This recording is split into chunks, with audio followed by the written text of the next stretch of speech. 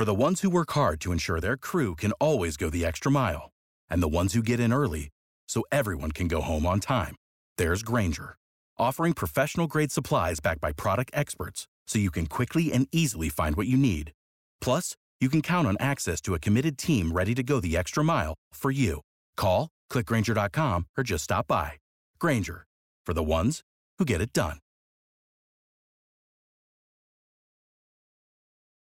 America's weekly motorcycle talk show. I got me a date with some of the motocrossers up around the way.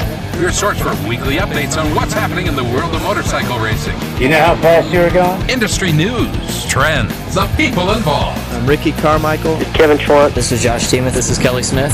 This is Travis Latrobe. This is Jeremy McGrath. And now, Pit Pass Radio. Hello again, everybody. It is Pit Pass Moto Racing Weekly. Took a week off last week, but guess what? Back this week.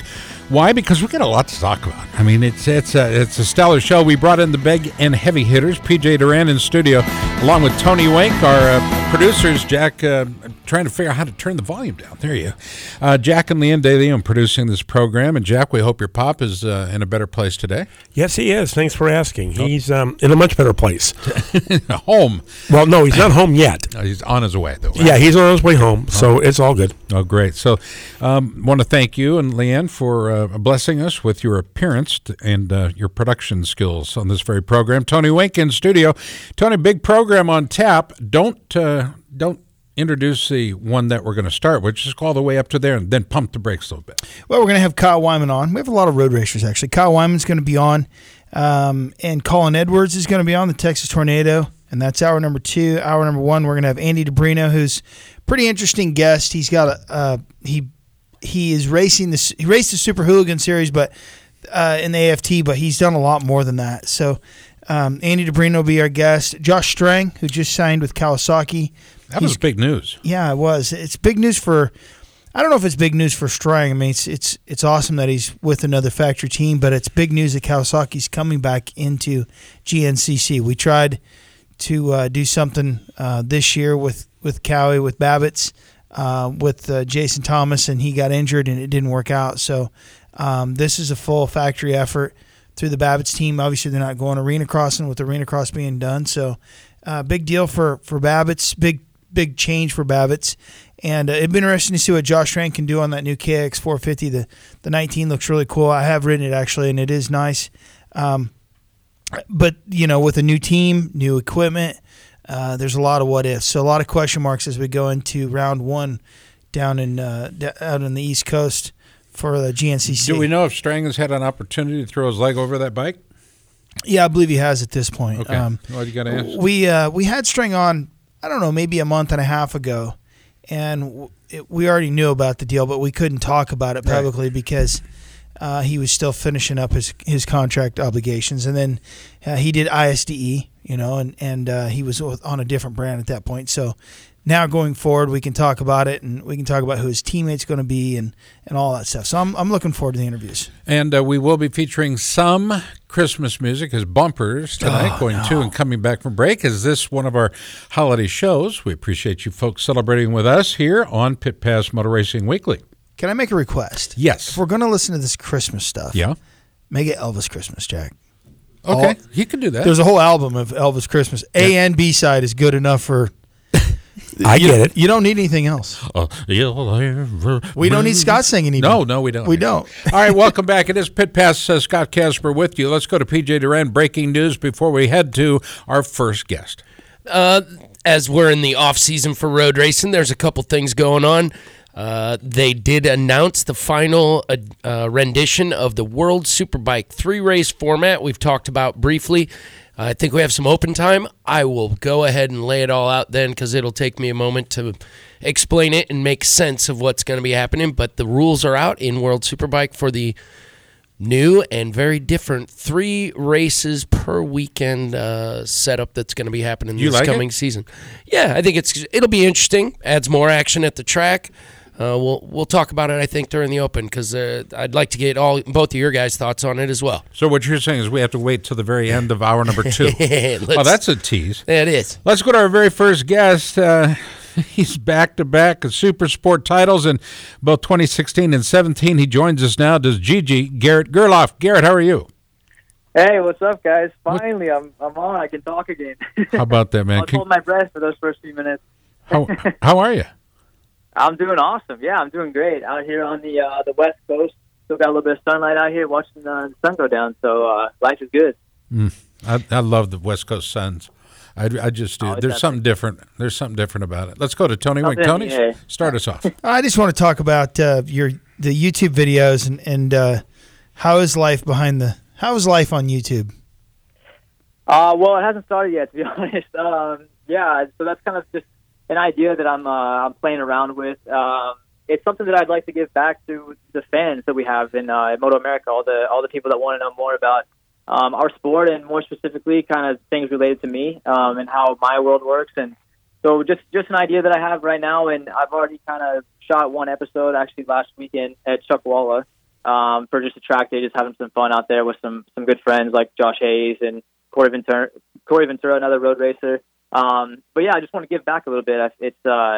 I feel like it's something that people are interested in, and for you guys out there listening, let me know. Leave a comment on my Facebook or Instagram or whatever you guys can find, and let me know what you think about the idea and what you guys would like me to do or show. And yeah, so right now for the winter, it's just going to be kind of just some fun stuff, just stuff that I'm doing, a little bit of training, some action stuff, and but the idea is to carry it on into the season and really show that behind the scenes part of road racing that I don't think a lot of people have seen. I know it's a big deal for the motocross world, and it's something that they've seen for a while and shown with some documentaries that are out there. But I don't know, I just like to show the fans a little bit more of what we do and how intense some of this stuff is, and it's not a walk in the park. So I kind of want to show that more raw side of everything, and that's the basic idea right now. So still in the works, not a for sure thing, but I definitely like to hear from everybody and hear what they think about it. So that's kind of the rough idea right now. Garrett, congratulations on what was a crazy strong freshman season for you in the Superbike class. You came out obviously well-armed with your success in the 600 class. How did you feel about your season? You've made the podium a handful of times, which is great news. You didn't get that key win that I'm sure you are looking for at every race. Clearly you're about to break through and get a win. What'd you think of your season overall? It wasn't bad. It was, everybody calls it, the first year, learning year. I didn't like to think about it like that. Like, I wanted to come into it as, hey, I'm a championship contender and I want to go fight for this championship. And through testing and everything, I felt like we had a really good bike going into the year, and I had really, really high hopes. But when it comes around to a race weekend, all the nerves are up and everything just kind of seems to, change a little bit, whether it be me, my riding, and the crew and what they're doing. So just it was a good year for everybody. We learned a lot. I had a new crew chief this year who was new to racing, and I was a new Superbike guy. So me and the team, we had a little bit of learning to do, but I'm glad that we've gotten all of that out of the way this year, and I'm really looking forward to starting next year soon. We're coming up to the end of 2018, and we start testing in January. And I'm super excited. But back to this year, I felt like I showed some. I had some moments where I showed some potential. I don't like that word either. Potential. I want to go out and get the results, but one step at a time. One step at a time. And this bike isn't. It's an awesome bike, and it's easy to ride. It's just the other things around it. Everything has to be set up perfectly or almost perfect, because everybody else on the grid is a really solid rider, and they have some experience getting the bike set up the way they want. And there was just a lot of learning this year, and I think it showed some of the races, some of the mistakes I made, unfortunately. But I want to say I've learned from everything, and that when 2019 comes around and we're at Road Atlanta on the grid for race one, that I'll have everything behind me and ready to start a new year and be up there fighting for those wins and hopefully a championship by the end of 2019. Road Atlanta was a good start for you this past season. I mean, your very first race, you came out on the podium, so you can't I can't imagine anyone would be upset about that.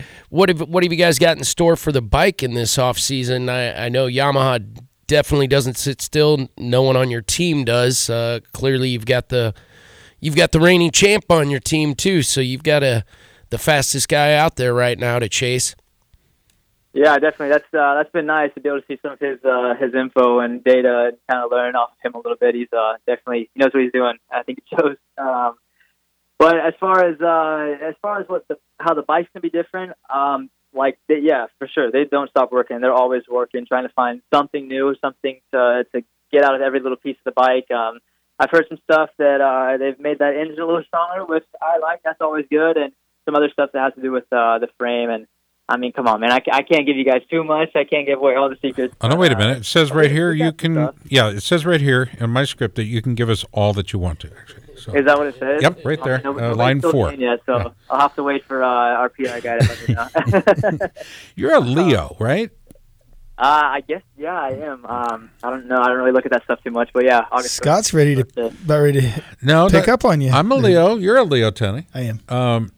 That sometimes means that you might have kind of a heavy hand in opinion or operational skills. Have you ever found that to be problematic for you? Say that one more time. Like I get too technical, something like that. No, something. Maybe you want it your way because it's the right way. I do seem. I could probably ask anybody in my family or my friends that I definitely like to do things my way. Right. And once I have that way, for sure, things fall into place. Yeah, it took a while to get my way, or to find my way. I guess not really to get my way, but to find my way with the 600. And once I did, it was everything just worked, and it was awesome and epic. And yeah, for sure, it's not something it's not something that I can just say like, oh yeah, this and this, and I'll have everything perfect. It's kind of refining my way and the team also, and us working together and communicating, and so it's a lot of different ingredients. They don't all just end up on a plate and it's a nice Christmas dinner or something. you gotta work for it. So that's what we've been doing, trying to find it. Speaking of Christmas dinner, we're coming into the holidays, Garrett. You hail from Texas originally. Are you going to be heading back to the big state in the off season? Yes, sir. I'll be back on 19th. Be back home, but until then, yeah, I'll be out here in California, and actually, I think this week we got a couple sessions lined up. I'm going to go to Apex Motorsports Park out in Riverside with Josh Herron and Joe Roberts, I think, and we're going to go ride Supermoto. And then Friday I'll be down at Paula Raceway with Josh Hayes and some other guys. So it's been so awesome being out here for my training and being able to be on a bike any day that I want. Any day I can snap my fingers and be somewhere with a bunch of great riders and train hard with them. So I definitely like being out here on the West Coast, but it'll be good to go back for Christmas and see the family. And actually, my dad, a couple of days ago, he just had his back fused, his lower vertebrae. I'm not exactly sure from which vertebrae to which vertebrae, but he's in the hospital right now recovering and doing great. And so I'm really excited to see him again. And, was it a laminectomy? I don't know the medical term, but they cut him open from the front. They pulled all his stuff out, put it on the table, did some work, put it all back in, sewed him up, and then flipped him over. Gross. And cut him open and did the rest of the fusing on his vertebrae and stuff on the back part. So he was. We would call that processing plant work here, but that's about. You get hazard pay for that. A buddy of mine, Jerry the King Lawler, him from WWE and Tennessee wrestling and all that, had a vasectomy, and on the next show he talked about having the vasectomy reversed. And let me tell you something. That's possible. He said it is. Oh, gosh, I did not want to go through that. I asked him which was the most painful, and he said absolutely the having it reversed. Ugh. I know. Garrett. Yeah, I'm not looking forward to that topic. Garrett, your testing starts next month. What's it look like for you? What kind of things are you guys going to be working on with the R1? I mean, you kind of touched on it, but yeah, I mean, we have a direction on things we want to try, but honestly, after a year of riding, I feel like I know the bike really well and kind of which direction I want to try to go with things. But it's nice having all those notes. So really just keep working on the same stuff, and also the few things that they've changed, just verifying those changes, seeing if it's something that we like or don't like and how it affects the bike. And that's kind of it. But for me, I'm more excited to be working on things that work on me and my riding. I've learned a lot this year, and I feel like I've applied a lot. I just want to continue to go through that process. And actually, it was really nice to be at Chuckwalla last weekend at the SoCal Track Days with just a stock R1, just to do laps and ride without the TC on and on some Dunlop Q4s, and just try to get the bike to just learn how to ride the bike in a little bit different way, sliding around and working on braking techniques and rear brake techniques, throttle control and all those kinds of things that maybe I lacked a little bit this year that I didn't necessarily get to learn riding the 600. So that was something that I feel like really, really helps me, and that's what I want to continue to do at these tests that we have in the next coming months, and just keep working on things that I didn't get a chance to work on this year, or that kind of slipped my mind, and now I'm realizing that are more important than they were. So I want to say these tests are more for me than for the team, but hopefully in the end that we all learn something, and we there you go. Going into 2019 ready to try to win a championship. It always confuses me or surprises me that so many road racers we talk to don't ride in the off season hardly. They pedal, they ride motocross, they whatever. But it's like, why wouldn't you just go get an R1 and go do track days? It just, to me, it doesn't make any sense to not be on that motorcycle as much as you can. For sure, it's definitely a different bike. I know our super bikes are based on the same bike, but they have totally different feels to them and how they ride. So I can see that doing that too often, you can get used to one, and then like a stock bike, and then you go to the super bike and you're like, oh my gosh, this thing is so fast and it feels so different. Like this feels foreign to me. So brake markers don't make sense when you add 50 horsepower.